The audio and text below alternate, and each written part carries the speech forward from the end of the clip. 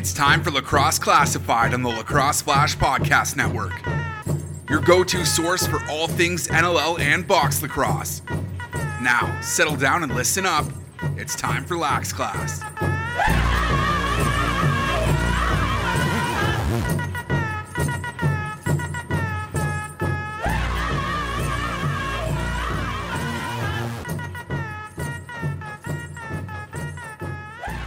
What's going on, lacrosse fans? Welcome back to Lacrosse Classified, right here on the Lacrosse Flash Podcast Network, as we bring you Lax Class 205. Thanks for joining us, classmates. Myself, Jake Elliott, Santino Farah, and Evan Schemenauer are back with you once again. Another monster program lined up for your listening pleasure as our NLL season previews continue. Going a little bit out of order this week because Coach Dave from the Philadelphia Wings was enjoying some time up north in, I want to say Muskoka. I'm not quite sure, but he's off in the cabin, Thanksgiving, all that sort of stuff. So he brushes up for a week. But we'll get Coach Day on next week. This week, however, we got the general manager of Panther City Lacrosse Club, Bob Hamley, is on the program. He'll be up in quarter number 3. And a guy that likes to keep a pretty low profile back there in Roch, Vegas, and the general manager of the Nighthawks, Dan Carey, will join us in quarter number 2. Lax Class Locks in quarter 4. Tino is on exile for that one. We'll talk about that here in mere minutes. For Last Class Locks in quarter number 4. Here in quarter number 1, big focus coming up as well. But fellas, what's going on? Welcome back to the pod. Here on a Monday, Thanksgiving Monday, Indigenous Peoples Monday, I might add as well. We'll talk about that here in a little bit as well. But what's going on? Welcome back to Lax Class, fellas. Well, I just want to make sure Tino's doing okay because, you know... Oh, he got murdered. He got absolutely murdered. When I think of Santino, the first thing that comes to mind is Sonny Corleone of The Godfather, right? And, of course, what happens to Sonny Corleone of The Godfather? Tino? Go watch the second movie and you'll find out. He basically dies a death of about 500 bullets at a toll gate. It wasn't just that we thought it was a cold take. Oh, my goodness. The entire group chat thought it was a cold take. The entire group chat? Are you sure about that? Okay, maybe one. Maybe not You might have one friend in there. Then there were team presidents and GMs saying how bad it was. An NLL referee chiming in. In fact, one of the comments that came back was, it was a cold take, colder than frostbite. Oh. On top of the fact that he cost people money. So, you know, it was... Tough week, Santino. Tough week for you. Can I have a moment to defend myself? Yeah. Or are we No, we're just gonna keep piling on? No, go ahead. I'm not gonna step aside and change my opinion on this. I still stand by it. And you know what's great about it being Thanksgiving is we can all be thankful of the three of us having differing opinions. And you know what? Everybody who's piling on and saying this is the coldest take, colder than frostbite. Oh, an NLL ref said it's a cold take. Sick, man. Awesome. The last time I checked, this has got people talking about the podcast. My eyes emoji thing got people talking about the podcast. So who's the king of content here, Evan? Who are we talking about here? So you're willing to take another... You know what, man? I'm named after the character in The Godfather. I'll take the bullets. You know what? Wow. Let me be the shield for Jake Elliott and Evan Schemenauer. Now I feel like I need to get like a machine gun sound effect in there for Tino. Hey, but somebody's got to be the bad guy of the podcast. I guess it's going to be me. I'll put on this cape and I'll wear it. Okay. Yeah, I think that's fair. You do have one guy on your side. Travis Cornwall got in your corner a little bit, Tino. So you can thank TC next time you see him. And for all the text messages and like, thanks for putting Tino in his place. That take was brutal. And all these other texts I was getting from you know who and this and that. One of my buddies who listens to the podcast regularly came up with an even worse take than you, Tino. So He might have bailed you out a little bit. He said to bring back wooden goal sticks into the National Lacrosse League. And I was like, man, like, what are you talking about? That is not, he's like, there's no good reason for him not to do it. And I said, I could rattle off about 10, but I don't want to get into it with you right now. So. No, the rule changes the other direction. They need to get him out of junior and senior. Exactly. So. But the one thing that Patty Gregoire brought this up after he heard the episode was we should have taken the goal review one a step further. Oh, time limit. And that was... Time limit.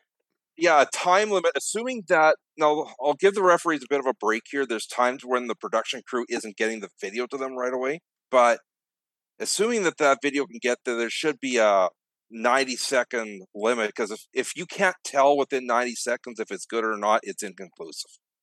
I think the pushback on that, Evan, is they want to get it right. So maybe in the regular season, not to diminish the regular season from the playoffs, but maybe you put it at 90 seconds or 120 seconds in the regular season, and you bump it up to 2 minutes for the playoffs to make sure you're getting the call right. That is the purpose of replay, is to make sure you get the call right. But again, you go back to it, it just destroys the flow of a lacrosse game when you're taking upwards of 3-4 minutes to get the call right. And sometimes even worse than that. Yeah. Well, and the other one that I would honestly like to see change there is that the referees always go to the replay within 2 minutes, right? And I don't know if that's necessary when something's so blatantly obvious that you need to go look at the replay. It should only be at something that has a reasonable chance of actually being overturned. I think we're getting nitpicky now and leave that to the professionals. Speaking of NLL crew chief, 2,000 games, whatever it is there for Todd LeBranche, chimed in on social media with a ruling, Evan. I denied awesome question a ding last week. I've been overruled in that by Todd, so here is your ding right here. I was gonna mention that because you were trying to appeal a goal review. Wow. You cannot appeal a goal review. I can appeal whatever the F I want, Evan. The other thing I've been meaning to mention for weeks, because I think I caused a bit of a stir on Twitter when I mentioned the potential for Lyle Thompson to be playing in a Nanaimo Timberman uniform last year. So I need to walk back on this a little bit, because what I have heard from multiple sources, and I stand behind this, that 3 Thompson brothers will be wearing Nanaimo Timberman colors next summer. So on me, my bad for assuming that one of those 3 was Lyle. And Lyle caught wind of the podcast and what was said on it and came to Twitter and cooled off the fire, and he just said it's not happening. I'm not doing that, essentially, which I felt bad about. And I wanted to mention that like 3 weeks ago, and I kept forgetting, but my mind just got triggered, so I wanted to bring it up now.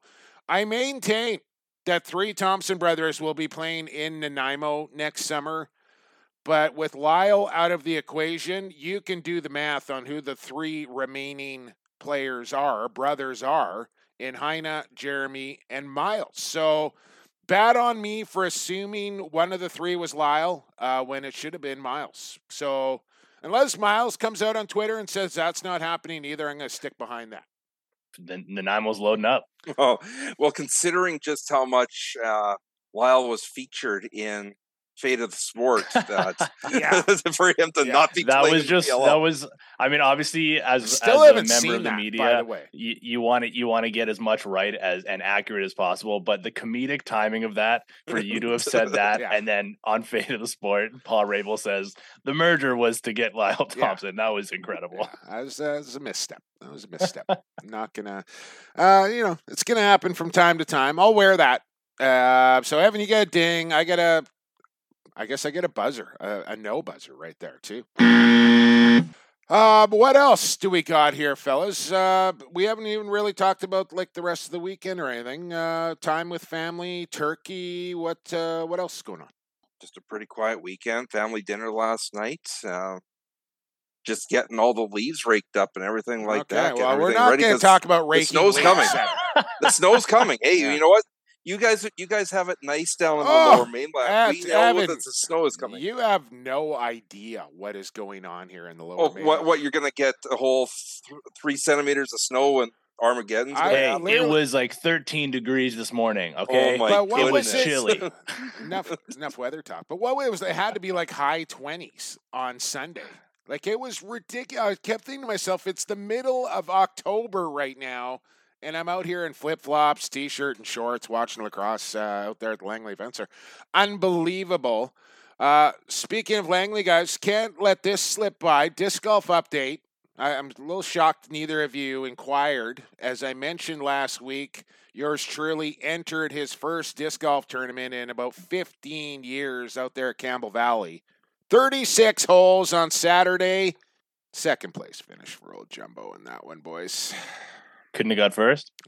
I probably could have, with a couple more putts that I left a couple birdie putts short, which is always a cardinal sin. But no, I had a great time out there, and I surprised myself a little bit. Couple of matching 57 rounds, lost by 2 shots to the winner there.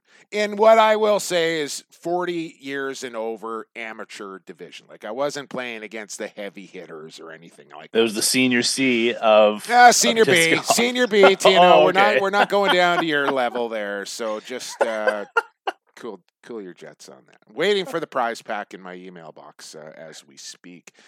What else do I have to share? I can't share this, but I got some personal news, pretty exciting stuff that will be coming out in the coming days that I look forward to. And we got a little exciting news coming on the podcast in the coming weeks as well. I think a brand new sponsor will be hopping on board in the next couple of months here, and it'll be somebody that's he'll be fairly well known to the podcast as well. So look forward to those 2 announcements coming, I want to say, in the next couple of weeks anyways.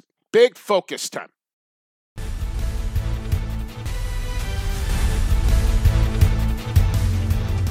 Big focus. Big focus. Focus. Other than a big focus. Focus. Big focus. Big focus. The big focus. Big focus. The big focus. Big focus. Big focus. Focus. Big focus this week brought to you by Rycor Construction. Thanks for the reminder, Tina. Okay, we're just piling on today. Make it stand out with Rycor Construction. Saw young Joshy Mills out there actually at the LEC. He's working the swag tent there for MVP Athletics. Man, it's been like, I don't know, since 6-8 months since I seen Josh last, and he's got himself a gold medal at the Canada Summer Games in that time, and put on, like, I won't say good 15 pounds, grew out the hair. I barely recognize the kid. He's turning into a man in front of my eyes, and I'm sure he's doing a lot of work with Rycor Construction as well. And I was actually checking out their website just before we got on the air here, guys, at Rycor. And, I mentioned the decks and the fences, the kitchens, the bathrooms, and all that sort of stuff, but they do more than just that. Concrete, furnaces and AC, tile work, flooring, drywall. I'm telling you, these are your people here. Rycor Construction, they make it stand out. Check them out on Instagram and Facebook and see for yourself. Big focus this week. I think we're going to do a couple of things here on the Big Focus. It's a pretty light week in the world of lacrosse here, boys. But we're recording on a Monday. It's Indigenous Peoples Day here. And I really like the post that the NLL put out today. And what it said is today and every day that they want to honor and recognize the Indigenous people and the role that they have in our sport, their culture, their history. And I think that's important. A day to celebrate is one thing, but I think these are practices that we can continue to do each and every day, Evan. Yeah. I'm lining up another session for our company for more Indigenous awareness training. And it's interesting that how this is really spun. I mean, in the U.S., this was traditional Columbus Day. Don't even and start on that shit. How people have started to kind of find out the truth behind Columbus and how much it was hyped up. And I'm glad that they've been in the United States. They've been able to put a positive spin to what used to be. Yeah, I was gonna say as well. Sorry, we're still working with the 3 people transition. Yeah, we got you.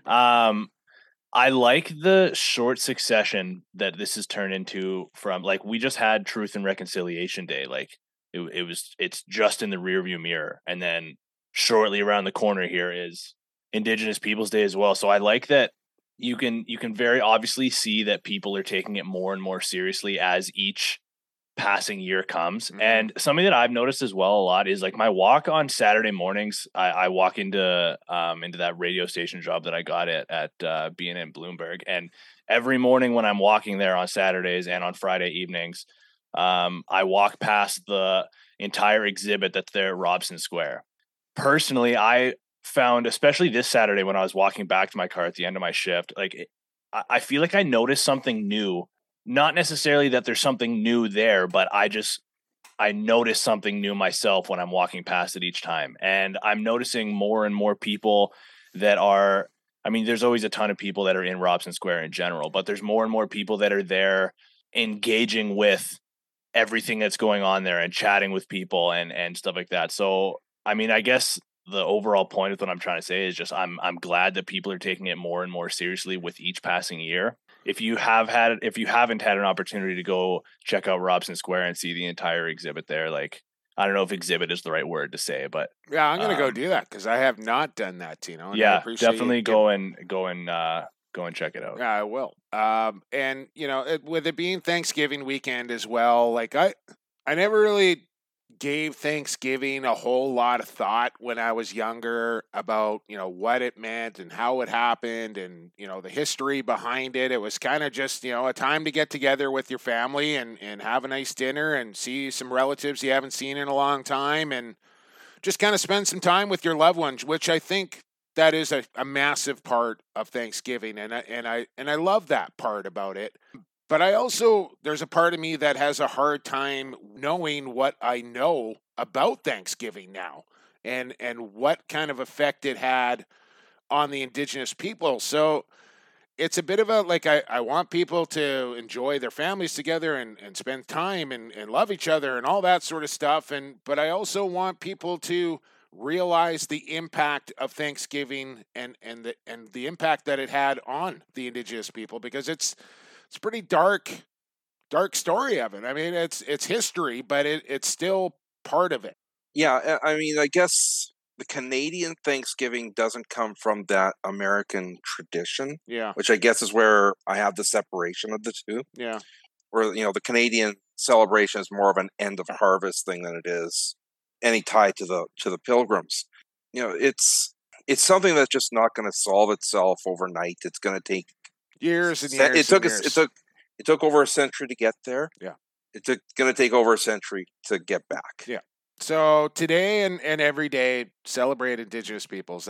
That's kind of the message here on Lax Class this week. And like I said, we want to have a little fun with the big focus this week as well, and kind of maybe talk about something that we viewed one way maybe years ago that we have come around on now, however long it may be after the fact.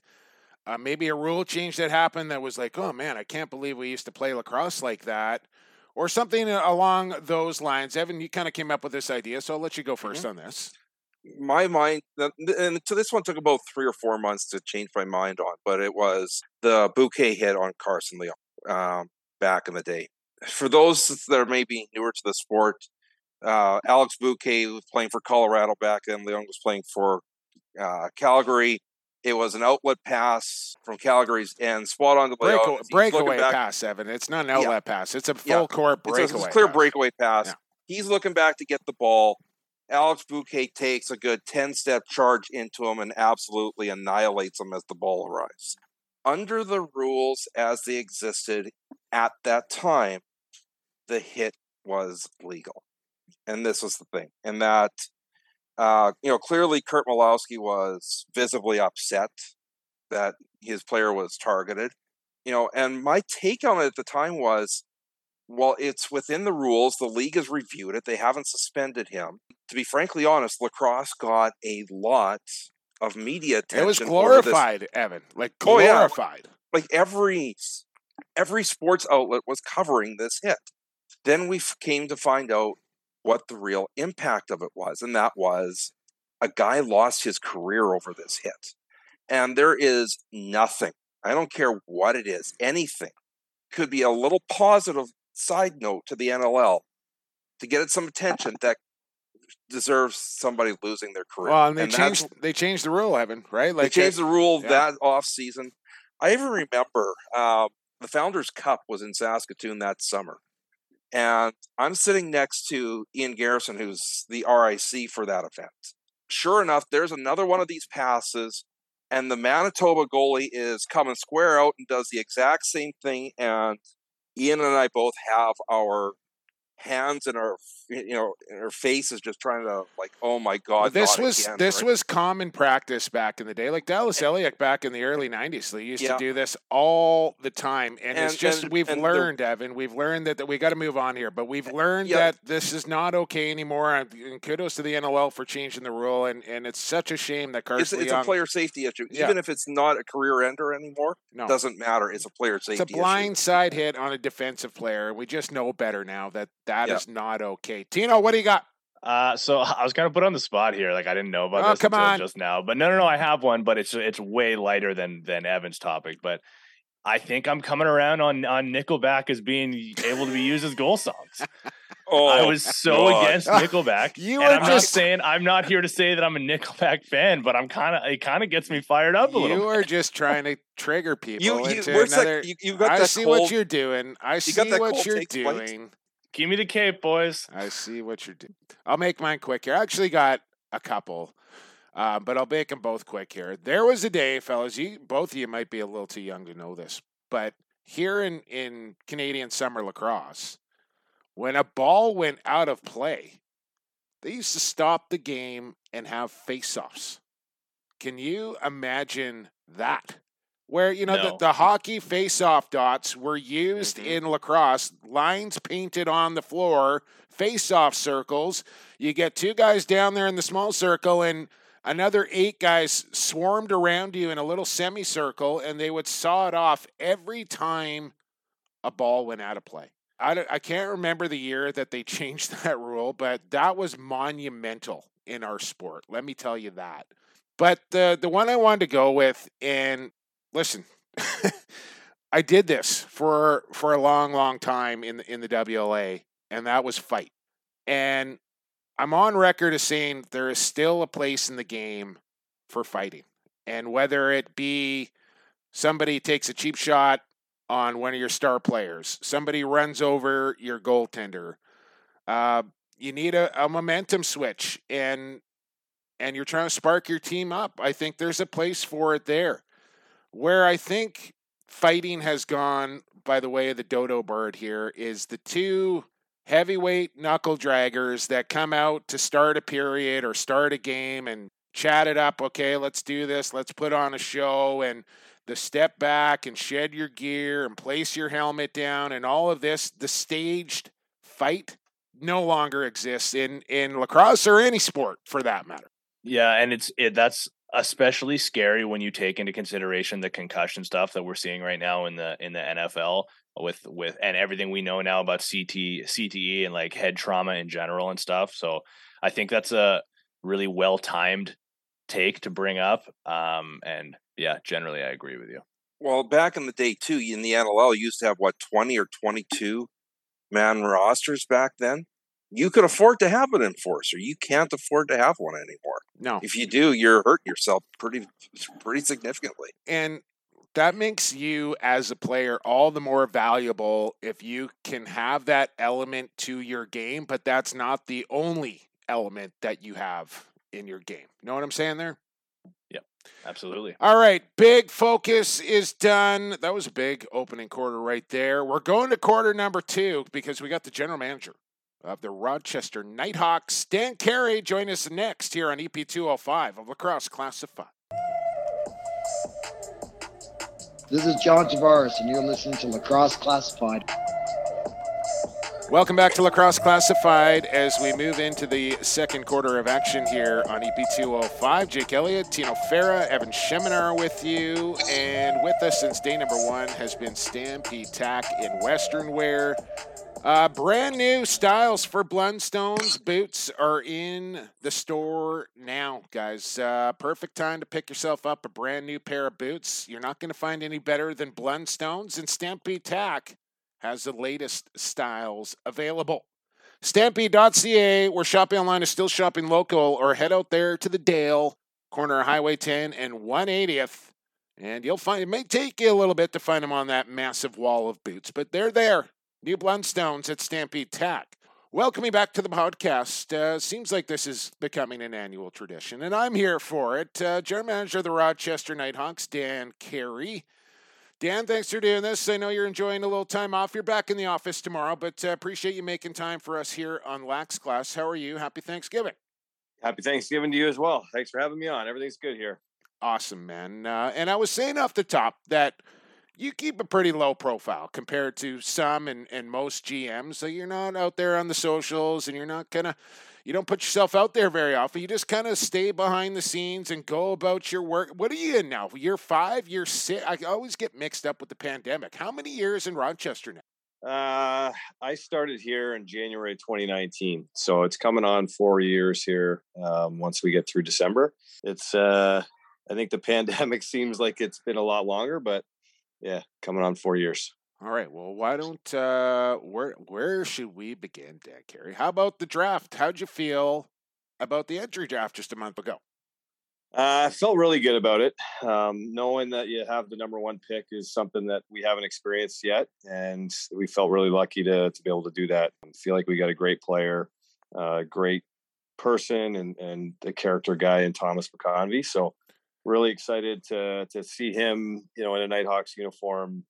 Not this year, but next year, and the players following him. We were really excited about the guys that we were able to get in the draft, and think that again, Austin Hazen is kind of proven himself at the major series level and played against men and had a successful Man Cup. So sure did. I think from that standpoint, he was a guy that has kind of proven himself, but along with the other guys that we drafted, we're excited to see them in camp. That right side's getting pretty thick over there with Hazer and Smith now. Like, that's a lot of beef on that right side. But going back to McConvey here and getting the first overall pick, a lot of people, looking at that deal going, oh, what are they doing here? Can you walk us through the rationale or why you decided to make that pick? Was it McConvey himself, like he just did not want to pass him up, or was there future considerations involved? So there's different pieces to that trade. So ultimately getting that first overall pick, yeah, we felt, and again, everybody's got their own opinion, but we felt like he was the best player in the draft.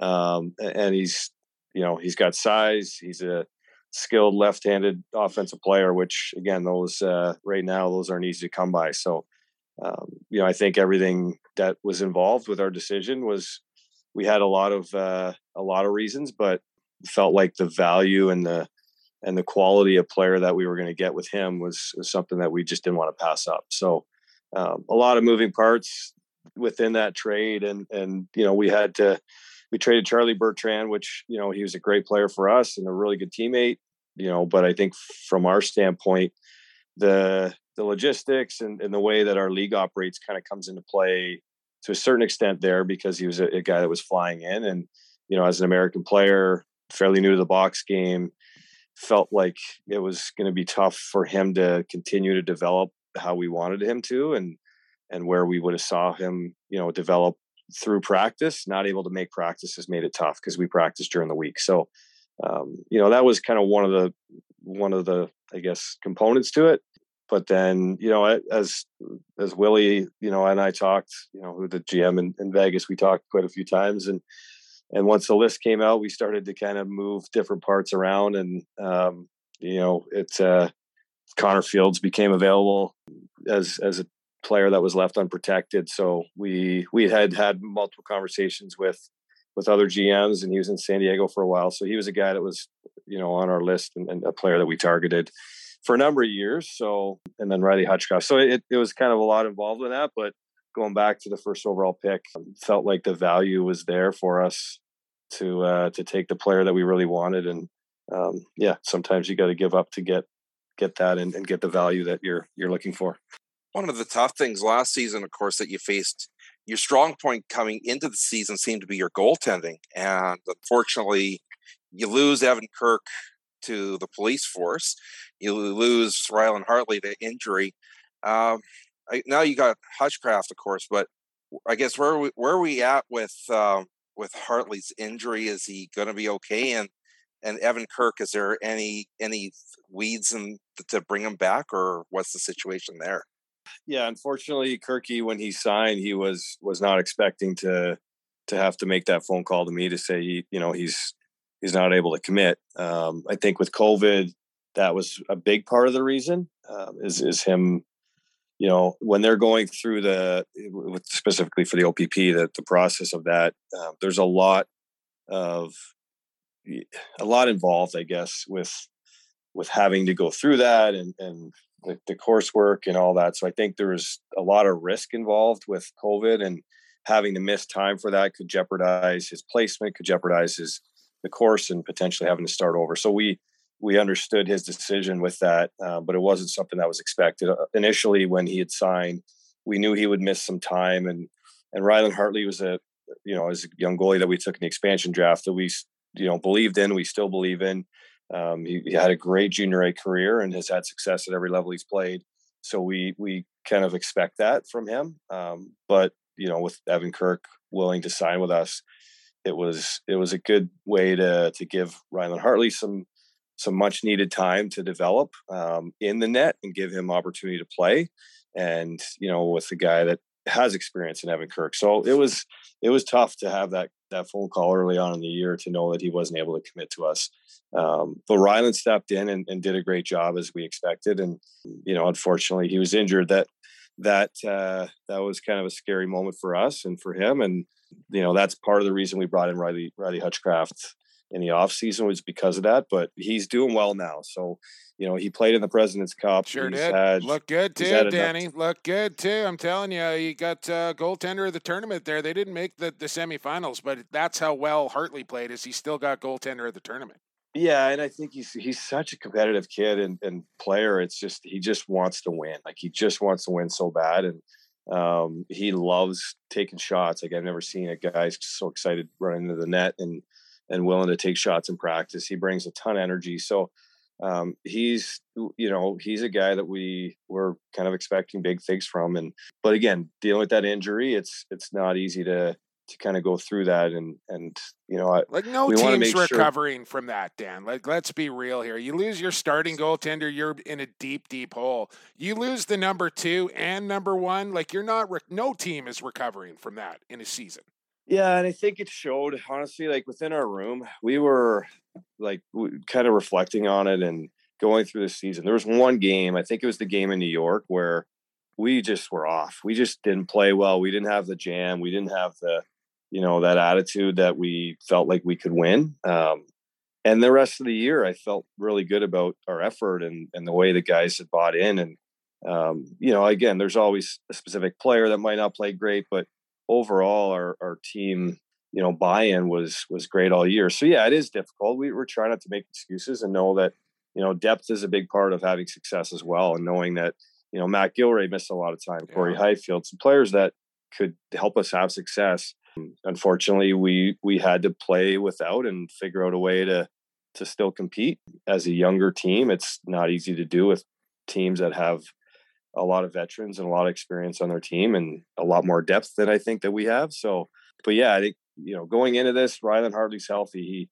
He wanted to kind of, jump back on the horse and knock the rust off and play in the President's Cup, which, initially we were a little bit, to be honest, a little hesitant, right? You have, a guy that's very meaningful to your organization, and knowing that, something else happens, it could put us in a really tough spot. But I get where he's coming from. I think that's a big part of what we really like about him, is he's a competitor and just wants to play. So it was good to see him get in that, take some shots, feel that competitive edge again, and know that it's going to help us and help him coming into this season by doing that.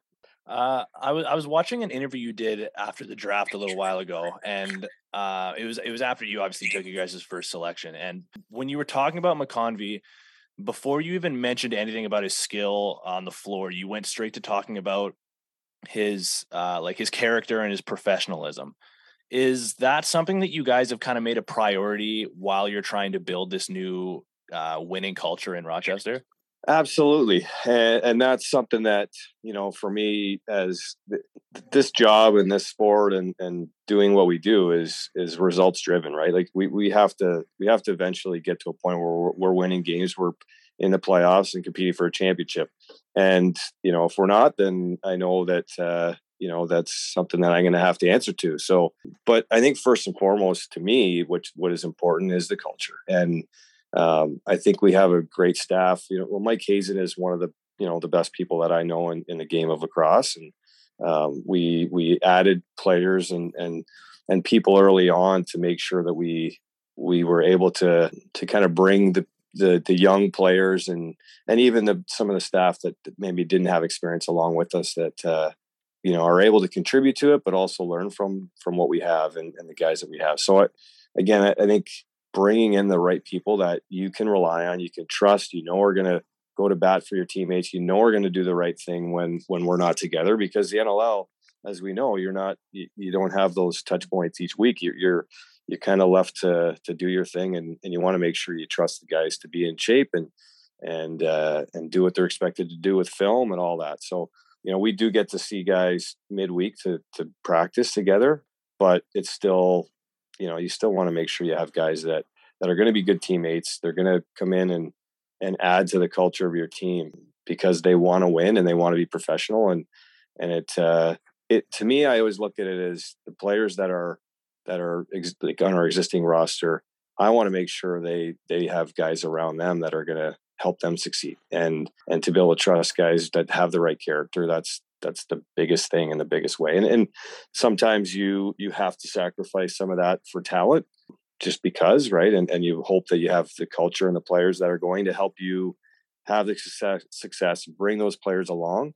But if you can find a player that has that skill level, the size, the athleticism, all of that, plus the other stuff, it's huge. And I think for him, he is that, and Ryan Smith is that, and Ryan and Reese, and the young players that we have drafted, we've really done, we've spent a lot of time on who we're drafting, not just the player that we see, it's who the person is. And I think Thomas is going to fit right in with those other guys and the rest of our team, and he's going to add to that. Yeah, as we're here with the general manager of the Nighthawks, Dan Carey, and you that kind of that middle tier, right, with Ryland and Hogarth, and I would put Curtis Knight in that conversation as well. Those guys that have been around long enough to know what it takes to be a good pro and be on a winning team. And then you got, a little veteran savvy in there as well with Danny Coates, and of course your captain. And you talk about culture a lot, Dan, and I think number 2 there in Green is the guy that sets the tone probably in the room and on the floor and what it's all about. You got the big fella coming back for another year, don't you? Yeah, we do. And I think you mentioned a couple of guys there, Dan Coates and Paul Dawson are both they're guys that we can lean on as a staff with myself and our coaches. The players can definitely lean on those guys, but they're just super competitors. They're great guys. They're going to be future coaches in the league. They're those guys that are not easy to come by and not easy to find. So we're lucky to have both those guys. And Paul has been. It's almost like he's another kind of coach we can lean on at times, but also a guy that he wants to see this through. And I know it's been tough for a couple of these guys. Again, Dan Coates signed with us as a free agent because he believes in what we're building here. It's been tough in free agency. Just, I guess, kind of going off topic a little bit. No, they were both free agents. Yeah. Paul was our initial year and our initial season, and Dan was, the previous summer. Yeah. From this past summer, and it's hard to find guys that again. What's the appealing thing here? Rochester, to me, I love it here. It's a great place to raise a family. It's kind of got a blue collar feel to it. And A lot of good history there as well, right? Yeah, it's just, I think the fan base is going to continue to grow. And so I think there's a lot of good things here, but we're trying to find ways to make this appealing to free agents. And we've really tried hard the last couple of years. And unfortunately, some of the guys that we were targeting weren't, they chose other places, which is okay. It's just going to take us a little bit longer here to get to where we want to go. But I appreciate those guys trusting in us, and they've taken, kind of a major role in helping develop our younger guys. I thought maybe like Hazer, offered Paulie a spot on the point on the power play or something to get him to sign there, the way he's popping in goals in the Mann Cup and stuff like that. I thought maybe. Well, we do tend to call him Shooter quite a bit through the year. He'll just, it'll be he'll come over that line, and 25 seconds left in the shot clock. He just kind of gets that feeling, right? He feels it. So blinders go on. He lets it rip. And tunnel vision, baby. Yeah. Yeah, I tell you, not too many times does he miss when he does kind of figure that out and wind up. And we always get a kick out of it when he buries one and just like runs off like he does it 100 times a year. So it's fun to watch when he does. But yeah, maybe they have something. I don't know. Okay. If I see him on the top of the power extra play. 6 on 5, maybe just stick him right in the middle there. Yeah, 6 on 5, right in the middle. Well, and backseat of the plane, Yeah. Who are those one or two guys on your team that are, say, either overlooked or underrated in your opinion? Ryland Reese comes to mind. You don't have to sell me on that kid, Dan. I think most people know about Ryland Reese and what he brings to the table. Well, I know they know, but I honestly don't know if people realize how good he is. Yeah. Like, I don't. I think he's underrated. Should. Yeah, I really do. Yeah. I think he's one guy for sure that's underrated that I think people got to start to kind of recognize a little bit more. So he's the first guy that comes to mind. And how about Mitch Ogilvie? I don't know. How about Mitch Ogilvie, Dan Carey? Because I was watching this guy in the Mann Cup, and he was knocking people around and transitioning the ball. Like he really looked like he has taken a giant leap forward in his progression. Yeah, he's a stud. He's great. He's so cerebral. He sees the game and understands the game very well. Super competitive. He's that guy that's just right in your gloves and in your face. You know it with that last all name. The time. It's, there's no other choice, really. What's that? I said with that last name, he's going to be. Like, I don't think that's in the DNA right there. Yeah, that pedigree, he's got it. He knows the game. He knows that his work ethic is going to be a big part of that too. So you got somebody at your door right now. We need to hit the pause button. So. I can hit the pause button here. Let's take a break. Yeah, I don't know. The kids are taking it. Okay, so I don't know if you got delivery or if you got to stop, just let me know. We can do that. I think we're okay. Okay. Tino, you're up. Yeah, sure. Internally, what are your guys' expectations for the season? Because obviously everybody has their eyes on the ultimate prize, but at the same time, you also have to be realistic. And sometimes when your strict goal is set on, the ultimate goal of winning a championship, it can be a little bit damaging in a way. So with that in mind, what are your honest expectations for this season? Sorry, I had to just throw you on mute there, but I caught some of it. Should I get you to? No, you're good, Dan. This is real life happening in real time here. But Tino was just asking, I think you have to have some achievable goals, some goals to strive for, and some goals that are maybe a little further off in the distance. And I think that the sum of it was, what are your realistic expectations coming into this season? To compete every game. And again, I think touching on free agency and where we're at, we had some injuries last year. Like, I think we believe in ourselves. The staff, I believe our players do as well. When guys like Paul Dawson still want to be here, he made a decision to come back to us, right? He wasn't under contract. A lot of the other guys, we have a really young group. I think probably one of, if not the youngest in the league. I know Fort Worth was pretty young last year, but we're still very young. So some of these guys, they don't really have a choice. They're on the Nighthawk, but we had some guys that wanted to be here, and Brad Gilly signed in the off season, and guys are excited for this year. I think part of that is because the guys that we do have and that have gone through the last few years, they see there's some momentum. They see that we're developing. They see that we do have opportunities to now compete against some of the top teams.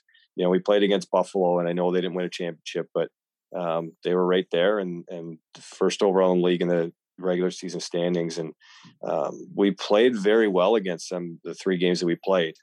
Toronto was a great team. And I think, there was a couple of games we were close. And so I think we see that, and knowing that, again, injuries, like we have a couple not guys that that are far banged off, up. Dan. Like you're right there, right there. Yeah. So I think expectations, like we're a competitive group. I hate to lose.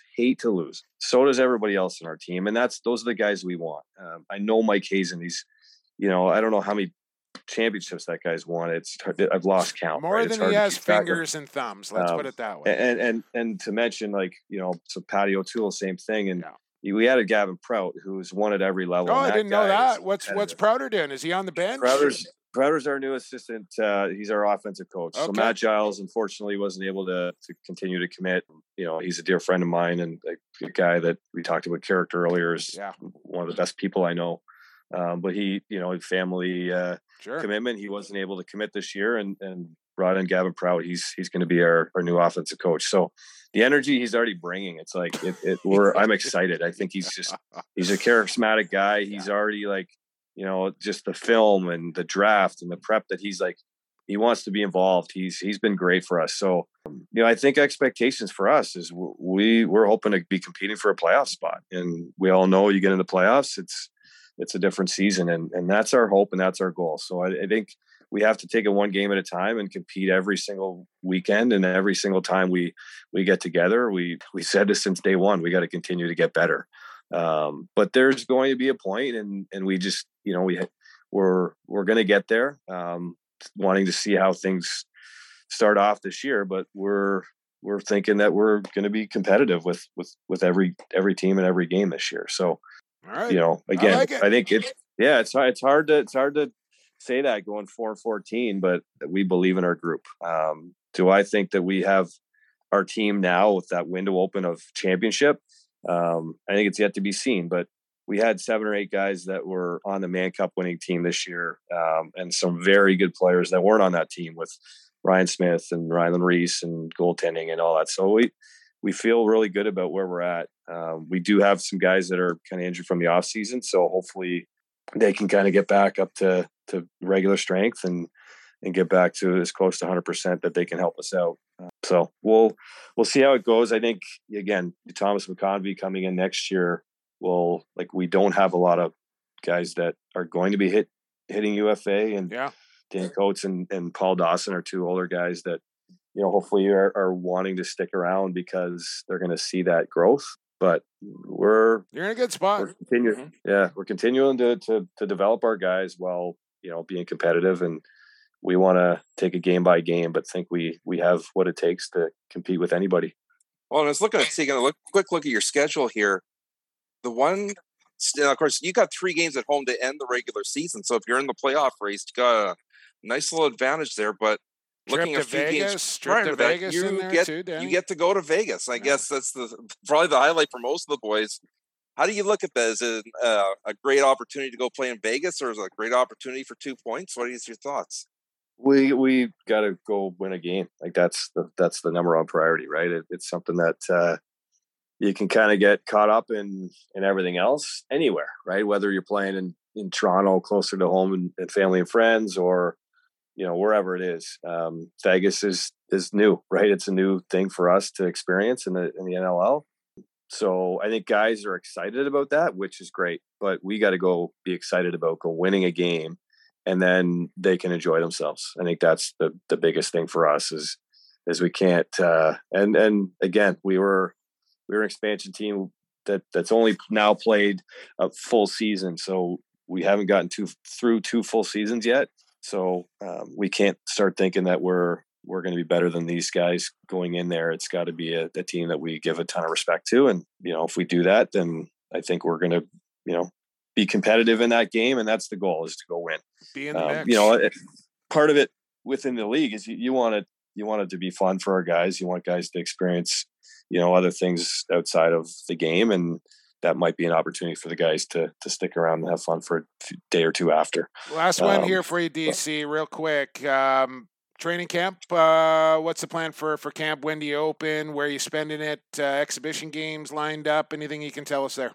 Yeah, we start on the 28th. We come here to Rochester. So we'll start that weekend. We will have, if we have enough bodies that are healthy to play, we'll do an inter-squad scrimmage. So we'll have the 28th, 29th, and then the following weekend we'll scrimmage Buffalo on the 5th, the 6th.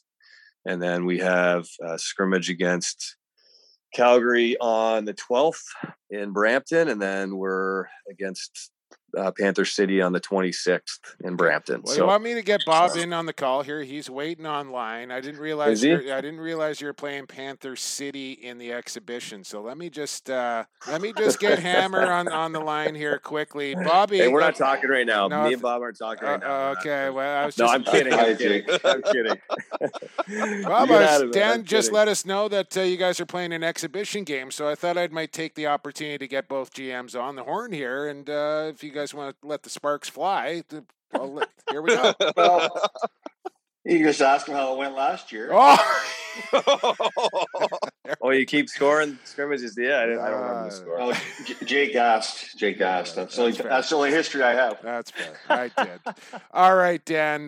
We'll leave it on that. There's one that matters on January 7th. That's a little more important, right? That's right, Evan. That's right. That's right, Evan. All right, that's Dan. Right, hey, appreciate your time here on the podcast as always. Best of luck with the Nighthawks this upcoming season. I'm sure we'll talk soon. Thanks a lot. Thank you all. There you go, Dan Terry, into year 4 here with the Nighthawks as the GM, and it's been a slow build, a slow burn here for the Nighthawks, but they're doing it the right way and doing it through the draft, getting some key free agents, building young and developing these guys over time. And yeah, you're going to have a little bit of heartache through those years, but you're going to get there eventually. And I think it's just another year of progression here for the Nighthawks coming up, much like our next guest in quarter number 3, the general manager of Panther City, going into year 2 down there in Fort Worth. We'll talk to him next. Bob Hamley here on Lax Class, quarter 3. Hey, this is big team guy Tyson Geik of the Lacrosse Flash. You're listening to Lacrosse Classified, growing the game one podcast at a time. Welcome back to Lax Class. Halftime is over. We're into the third quarter here of EP 205 on Lacrosse Flash Podcast Network. As our NLL season previews continue, brought to you by Stampede Tack and Western Wear. I actually just talked to the proprietor, Kevin Michael Winkler. He's in Hawaii right now. Sent me a picture from the golf course. He's got his wife, his boy, Kona. Just spectacular. He said he's been planning this trip since 2020, and he finally made it happen and looks to be as happy as ever. I said my weekend was pretty good, but no chance it was that good. Golfing in Hawaii right now, but Stampede Tack is still open out there in Cloverdale or 24/7 online, stampede.ca, where shopping online is still shopping local. Hammer is back on the podcast. Bob Hamley, thanks for joining us. Where are you? Are you down in Fort Worth right now? Or where you? Just made it back. We were up in Denver over the weekend, celebrated my daughter's birthday on Friday.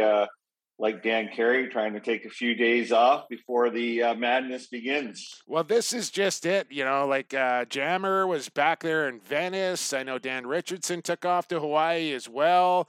Coach Day's up in Muskoka in the backwoods. He's like MIA right now. This is really the window for general managers and coaches alike to take a little reprieve, get re-energized for a big upcoming training camp and season, right? This is the time, the window. Yeah, it really is, Jake. The summer lacrosse, and then August and September, the Canadian Championships, and obviously the draft. So a lot of us try to get most of our guys signed by the 1st of October, and we can take a few days before training camp starts. So looking forward to the next few days, R&R. Well, yeah, I saw you in the swamp. I think I saw you at Queen's Park. You made the rounds during the summer, scouting for the upcoming draft, and I'm assuming you probably took in the Minto Cup as well. and you come away with the draft. We just asked Dan Carey this as well, but I know most general managers are going to say they're really happy with the draft. But tell me why you're happy with your draft selections this season.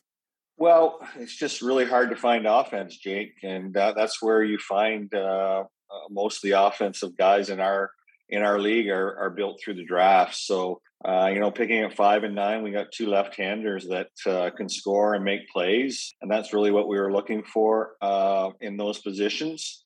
And I think when it's all said and done, the draft's going to be a good one.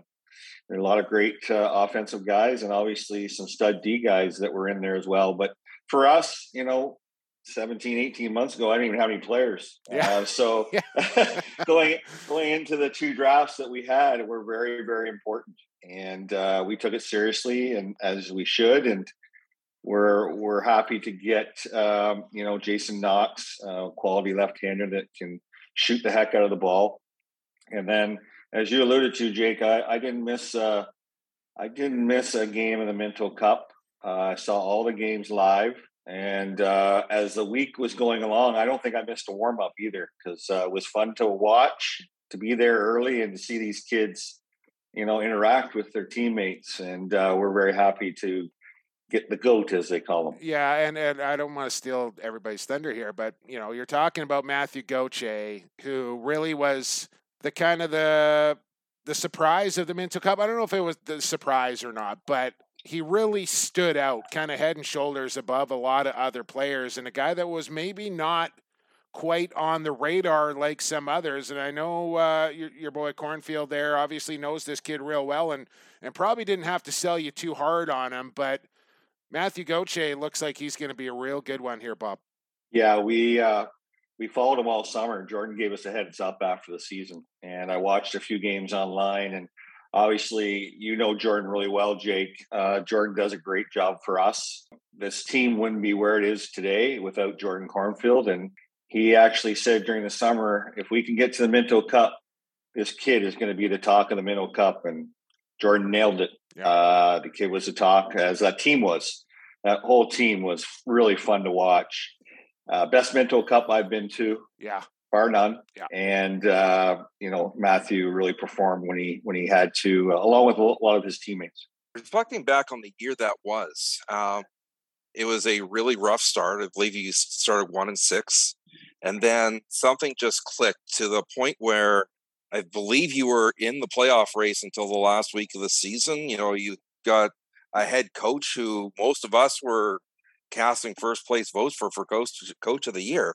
What changed between the first half and the second half of the season?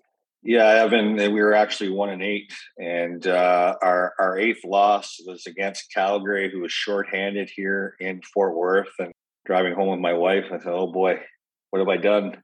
But honestly, Evan, it was the process, and you guys know TK really well. I think Jake knows me probably better than you guys do, but I'm not a patient guy. So we got TK's process and we got Hammer's impatience. And I trusted TK right from the get-go, and he was bang on. He said, "Hammer, trust the process. We're getting there. And he was right. And I give a lot of credit to Tracy. He picked a great leadership group. He stuck with the process. He didn't panic. His coaching staff didn't panic. The players didn't panic. We're all in this together. And I really attribute the players' belief in TK. And that's the reason he was the coach of the year. And I'm so fortunate to have Tracy Koleski as my head coach, because he really led these young men to, like you said, Evan, being in the hunt for a playoff spot, which was exciting for all of us. And it's gonna help us down the road too. Yeah, those honestly, guys learn how to win. Honestly, Bob, I'm now wearing a Panther City jersey, and I listened to this guy talk pregame, postgame. I want to run through a brick wall for TK. Like, I can't imagine what it's like to be in that room, having the Hall of Famer, set you straight, giving it to you, and giving you the pearls of wisdom to go out and succeed. Like, that's I mean, it gets the tingles going when you think about that. Absolutely, Jake, and he's won at every level. Yeah. His resume speaks for itself. And the players listened, and they continued to just hammer away and listen to him, and again, the process. And I know there's a good video of our first game in Philly, the speech that TK had. Well, I was looking for my running shoes and equipment. Where? How do I get out there? Not the spandex, though, Bob. Not the spandex. Just the shoes and keep the spandex. Yeah, let's not get into the spandex. Yeah, okay. Let's not get into the spandex. Please, God, don't hire Andy Towers as your assistant. Yeah. Patrick Dodds was a statistical leader for you guys as a rookie last season in a handful of categories. Building off of that, plus just a monster year in junior A, he had like 70 points or something like that this season. How do you see his game evolving heading into another pro season? Well, you're gonna have to ring the bell here, Jake. Oh, you did it. Baby. I'm not gonna say it. Ring the bell if you want. If you don't say it, I'm not ringing it. So that's on you. I'm just glad you brought up Patrick Dodds, because I could talk about Patrick Dodds till for 3 hours. I'm very proud of that young man, and you know what? Honestly, when we were preparing hard for our expansion draft, we had another player on the board that up until the last 2 weeks, Patrick was not on our board. I kept watching the Minto Cup from, I believe, 19, right, Jake? That sounds right. 18 or 19. Yeah. I think it was 19. Yeah. Donville, obviously watching Donville, but Patrick just caught all of our eyes. Dan Teed, I think, was the first one to say hammer. Like, this kid, all he does is cut through the middle and shoots overhand, and big, tall, great feet. We should be looking seriously. And I looked some more, and I said, you're right. This, like I said before, it's hard to find offense. So we talked some more and talked with Patrick, and we said, he's young. He's only going to get better. Let's take a shot at him. And we did. And he proved his worth all season. To answer your question about this season, obviously we got John Donville coming in on that right side, and we've already talked to Patrick. Yeah. We've already talked to Patrick.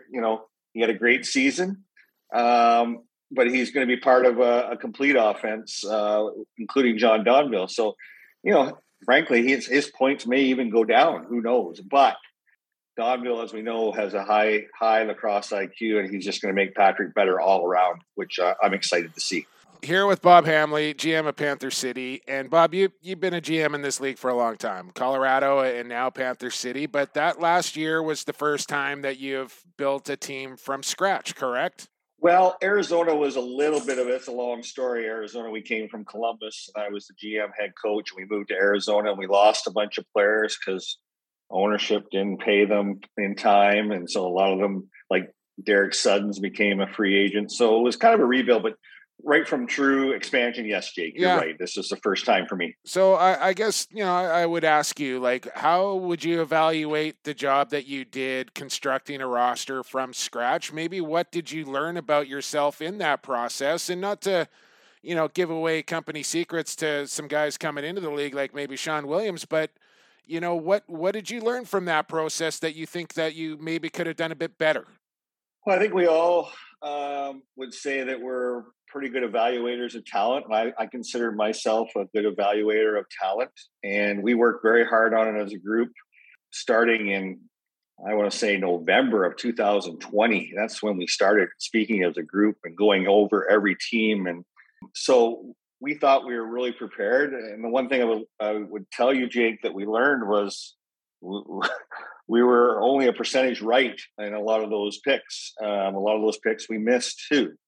I had a wise old mentor tell me from November 20 until I actually picked. He says, Hammer, you're going to cut some of the guys you pick out of expansion. I said, you're totally wrong. We got it nailed. We got it. These guys are going to be a big part of our team. And I learned pretty quickly when we got to training camp that, we missed on a few. But we touched on Patrick Dodds and Will Malcolm and a few others that we nailed. Look out for Will Malcolm coming this year, Bob. I've been watching this kid working out over the last year. Holy cow. He looks like he's on a mission. Totally agree, Jake. I saw him in Colorado. I said to the guys, I got to have this kid. I just got to have him. Yeah. Just love Will. He's future's real bright. And you got the other Malcolm now too, if I'm not mistaken, right? Tony coming to town. Yeah, we just traded for him the last couple of weeks. I've asked Glenn Clark about Tony Malcolm, I think, every time I spoke to him over the last year and a half. And, they're obviously making some changes in Albany. And I don't know the complete story, but I think Tony didn't want to be part of a rebuild. So we were fortunate enough to land him, and we got the Malcolm brothers together. One of the things we've been talking about in some of the other previews is teams still looking for goalies, having goaltender depth issues, goaltender aging issues. There's some injuries. You've got to be pretty happy in your situation with Damude and Orleman that you've got two guys you can rely on to go in net any night, and they're both young. You're going to have them for a while. Yeah, no, absolutely. We're hitching our wagon to Damude, Evan. He came on for us in that streak of 5 or 6 in a row, and he's only 23 years old. I don't think he turns 24 until December. So young, passionate about the game, loves the game, very coachable, understands the position. I've known Nick for a long time. He did some things with me when I was with 3D Lacrosse in between my NLL jobs, so I knew of him. And we're hitching our wagon to him. He's only going to get better, and he's another guy that really flourished under TK. And then Orleman gave us great minutes. Won our first game in team history in New York. Just an incredible teammate.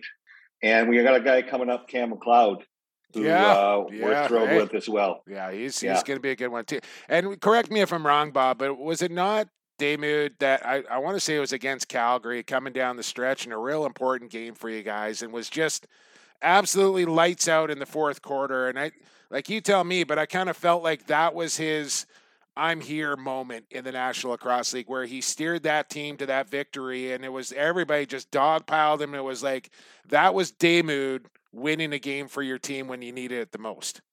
Yeah, you're absolutely right, Jake. And back to my point on TK, and we didn't make the playoffs, which we're still bitter about, but those guys, including Nick, Damude, learned how to win, what it takes to win our league. As you guys know, it's so hard to win in our league. It's really difficult. So when those guys can learn to buckle down in the fourth quarter, like you mentioned, Jake and Damude, it bodes well for the future. Absolutely.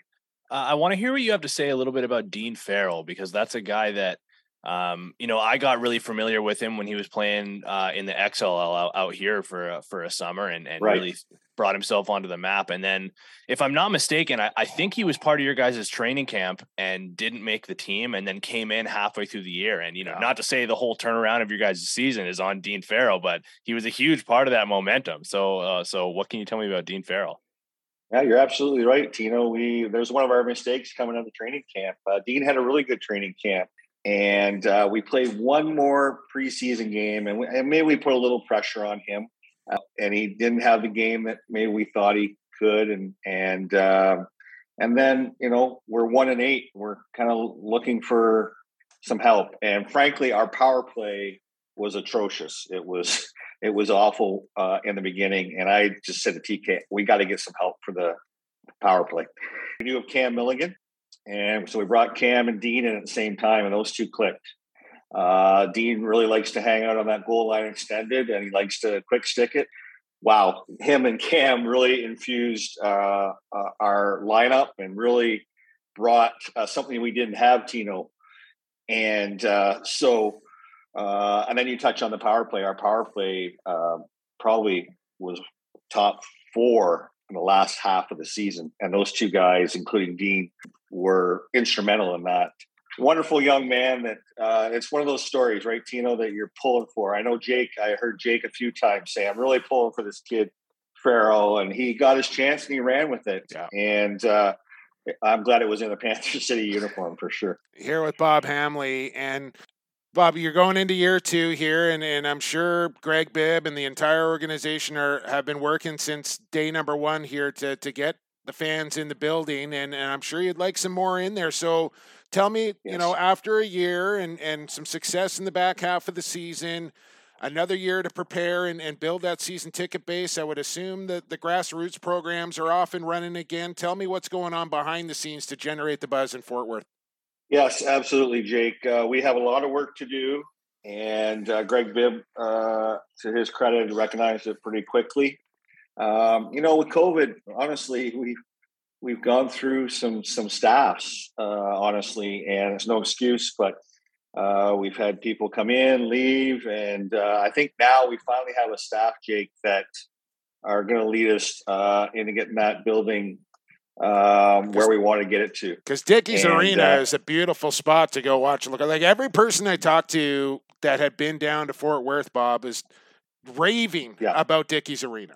Yeah, they didn't spare any money on the building. It's phenomenal. There's marble all over the place. The lobby looks like a museum. It's incredible. But so we have a new marketing person, new ticketing, new corporate sales, and they've come from great positions and are excited to be involved with the National Lacrosse League and the Panther City Lacrosse Club. So we're excited what they're going to do, and I've already seen it in the office. They're buzzing in there, and I'm excited about the home opener on December 9th. Last one for you here, Bob.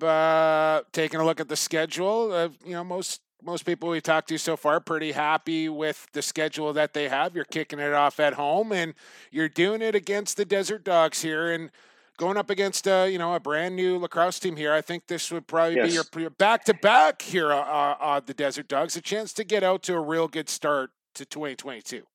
Oh, absolutely. Obviously, starting at home. Last year we started on the road, so this year we're starting at home. I like our schedule.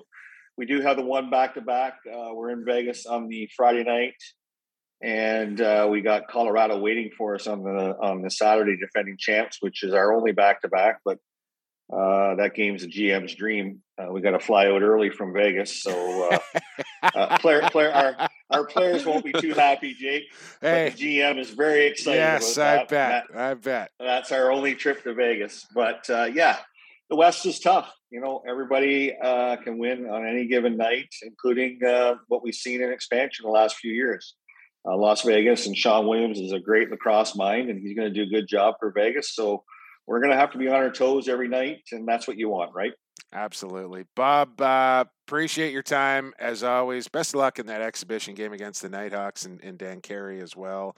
And I'm sure we will cross paths here in the upcoming NLL season. I look forward to it, my friend. Thanks for doing this. Thank you, guys. Take care. There he is, the Hammer, Bob Hamley, year 2 with Panther City, and that, like you mentioned, that 1-8 start, and nobody was kind of really batting an eye, thinking, okay, expansion team, it's going to be a long year in Panther City. They weren't happy with it. Obviously, the players and the coaching staff weren't happy with it either, and they turned things around, and they opened a lot of people's eyes last year. And I'll tell you this about Panther City. They're not getting any worse coming into this year with Johnny Donville coming into their lineup. No, who did they lose? They lost Randy Stotts, who didn't play for them last year, right? So, it's interesting because I think back as to how many 7 and 8 games they cost me and who you got last year. That's what Evan is equating it all to. Who you got? But it's the truth. It was like no way, right? Like it was. They rocked the boat. They surprised a lot of people, and maybe we shouldn't be so surprised. And one thing we didn't even get to mention with Panther City, he was talking about the coaching staff and Tracy and Dan Teed, of course, but no more Dan Teed there, right? It's Kyle Goundry, their Western scout, who has taken a step forward and will be on the bench with Panther City alongside TK, former Roughneck teammates. So I like the synergy there with the coaching staff. They'll miss Dan Teed, but Kyle Goundry is going to do a good job for them as well. Yeah, and they remind me a lot of, in some ways, of the Vegas Golden Knights from when they first entered the year or first entered the league, and how everybody looked at them as just like this team of third liners that was going to do nothing, and then all of a sudden they end up in the Stanley Cup final. Seriously, that's a great analogy. I just think that, obviously they didn't make it. They didn't make the playoffs ultimately, which is not what they're aiming for, but I just look at that as a team that was so well coached and everybody just bought into the system. And once they started, trusting the process a little more, like he mentioned, they just started rolling in the back half of the season. So I'm excited to see what they can come up with this year. You're not getting the ding this week, by the way. He didn't say good. Okay. We're taking this to Kangaroo Court. Yeah, Todd LeBranch will weigh in when he listens to the podcast. He can rule on it, but he said to give it to you, but he didn't say the words. He can't say, I meant to shoot it there, but I didn't. He didn't say it. Didn't. He said, Jake, you're going to have to put but a then ding he here. didn't say good, great, If awesome question counts, that counts. Well, we'll see what Todd has to say. No dang this week. We are going to take a break here on Lax Class. Quarter 3 is done. One more quarter to go. Fourth quarter time. Lax Class locks. Stupid Cloud9. All right, we'll be back right after this. Associated Labels and Packaging, a fun family company that offers premium quality labels and packaging with unparalleled service. With 40 years of experience, an extensive product catalog, and an ever-growing fleet of equipment, Associated Labels and Packaging is the perfect fit to take your labels and packaging to the next level. Hey, this is Brendan Bombery from the Georgia Swarm and Iroquois Nationals. You're listening to Lacrosse Classified on Lacrosse Flash Podcast Network, your go-to source for all things NLL and box lacrosse. Welcome back to Lax Class. Fourth and final quarter. No more breaks here on the podcast, but Associated Labels are not taking any breaks either. They're the best in the business when it comes to labels and packaging. They focus on people, ethics, and of course, quality. I was actually perusing the ALP website. It's actually a pretty cool website when you check this out, but they got a new thing here, guys. The E-Plus Group has developed a child-resistant zipper to address an important issue. Children getting into things that they should not be getting into. This is a major problem. And, you know, those screw tops where you got pushed down or you got squeezed on the side of the bottle, the zipper, it provides a perfect balance between being challenging to children, but also easy for adults to access. Check it out on their website under the news tab. Brand new zipper packaging from Associated Labels and Packaging. AssociatedLP.com. Saw Sean Ashworth out on the weekend in there, Langley, walking around the township with his Niners jersey on, his Niners hat on, proud as a peacock. They pumped the Panthers this weekend. He's a little bit too much to handle right now, quite frankly. But you won't have to worry about that at Associated Labels and Packaging. They'll set you straight. Need a label, need a package. Those are your people. As we move into quarter 4 here in Lax Class Locks, should we just get right into it here, fellas? I say yes. Lax Class Locks time. It's locked.